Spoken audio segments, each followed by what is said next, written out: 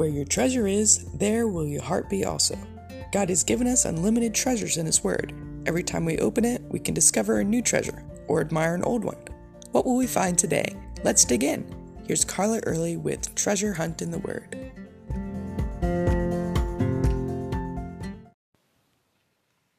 The podcast today is a devotional typed on an old typewriter by Anna Ruth Kicklighter some 30 years ago.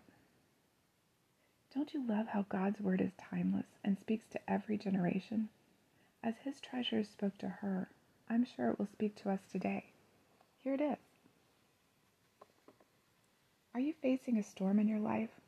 Maybe emotionally, physically, socially, spiritually, mentally, financially.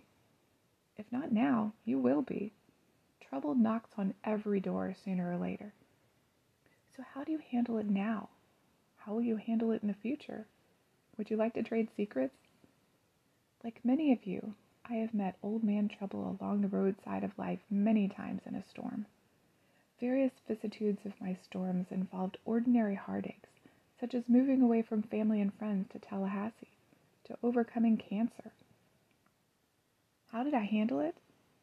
By a firm faith in Almighty God. He is my strength when the storm knocks the lights out. The Lord is my light and my salvation. Whom shall I fear? The Lord is the strength of my life. Of whom shall I be afraid? While we were children, my parents read the Bible to my two older sisters and me every night and lived it every day. We knew those Bible characters so well, I think we could have stopped and chatted if we'd passed them on the street. But most of all, our parents transferred to us their strong belief and reliance on our powerful, great God, and also that He knows us. Matthew 10 says, "Are not 2 sparrows sold for a farthing? And one of them shall not fall on the ground without your Father. But the very hairs of your head are all numbered. Fear ye not therefore, ye are of more value than many sparrows." During many storms, I learned that He does know and care, and He wants me to tell Him my troubles. As 1 Peter 5:7 says, "Casting all your care upon Him, for He careth for you." He gives help and strength. Psalm 18 says, "I will love thee, O Lord, my strength.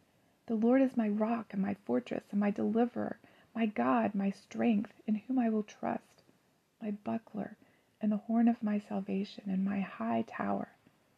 I will call upon the Lord, who is worthy to be praised. So shall I be saved from my enemies." God supplies my needs. As Philippians 4:19 says, "My God shall supply all your needs according to His riches and glory in Christ Jesus."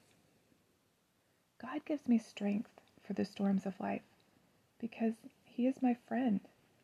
Do you know Him? Have you made friends yet? I want to thank Bill Kicklighter for allowing me to share Miss Anne's treasure today. And I hope that you, as you go through your storms of life, will learn to get strength and encouragement from the Lord. You can contact us at treasurehuntintheword@gmail.com. We'd love to hear the treasures God has given you through His Word. You can listen to other episodes at our website, which you can find in the description below. Thanks for listening, and remember, where your treasure is, there will your heart be also.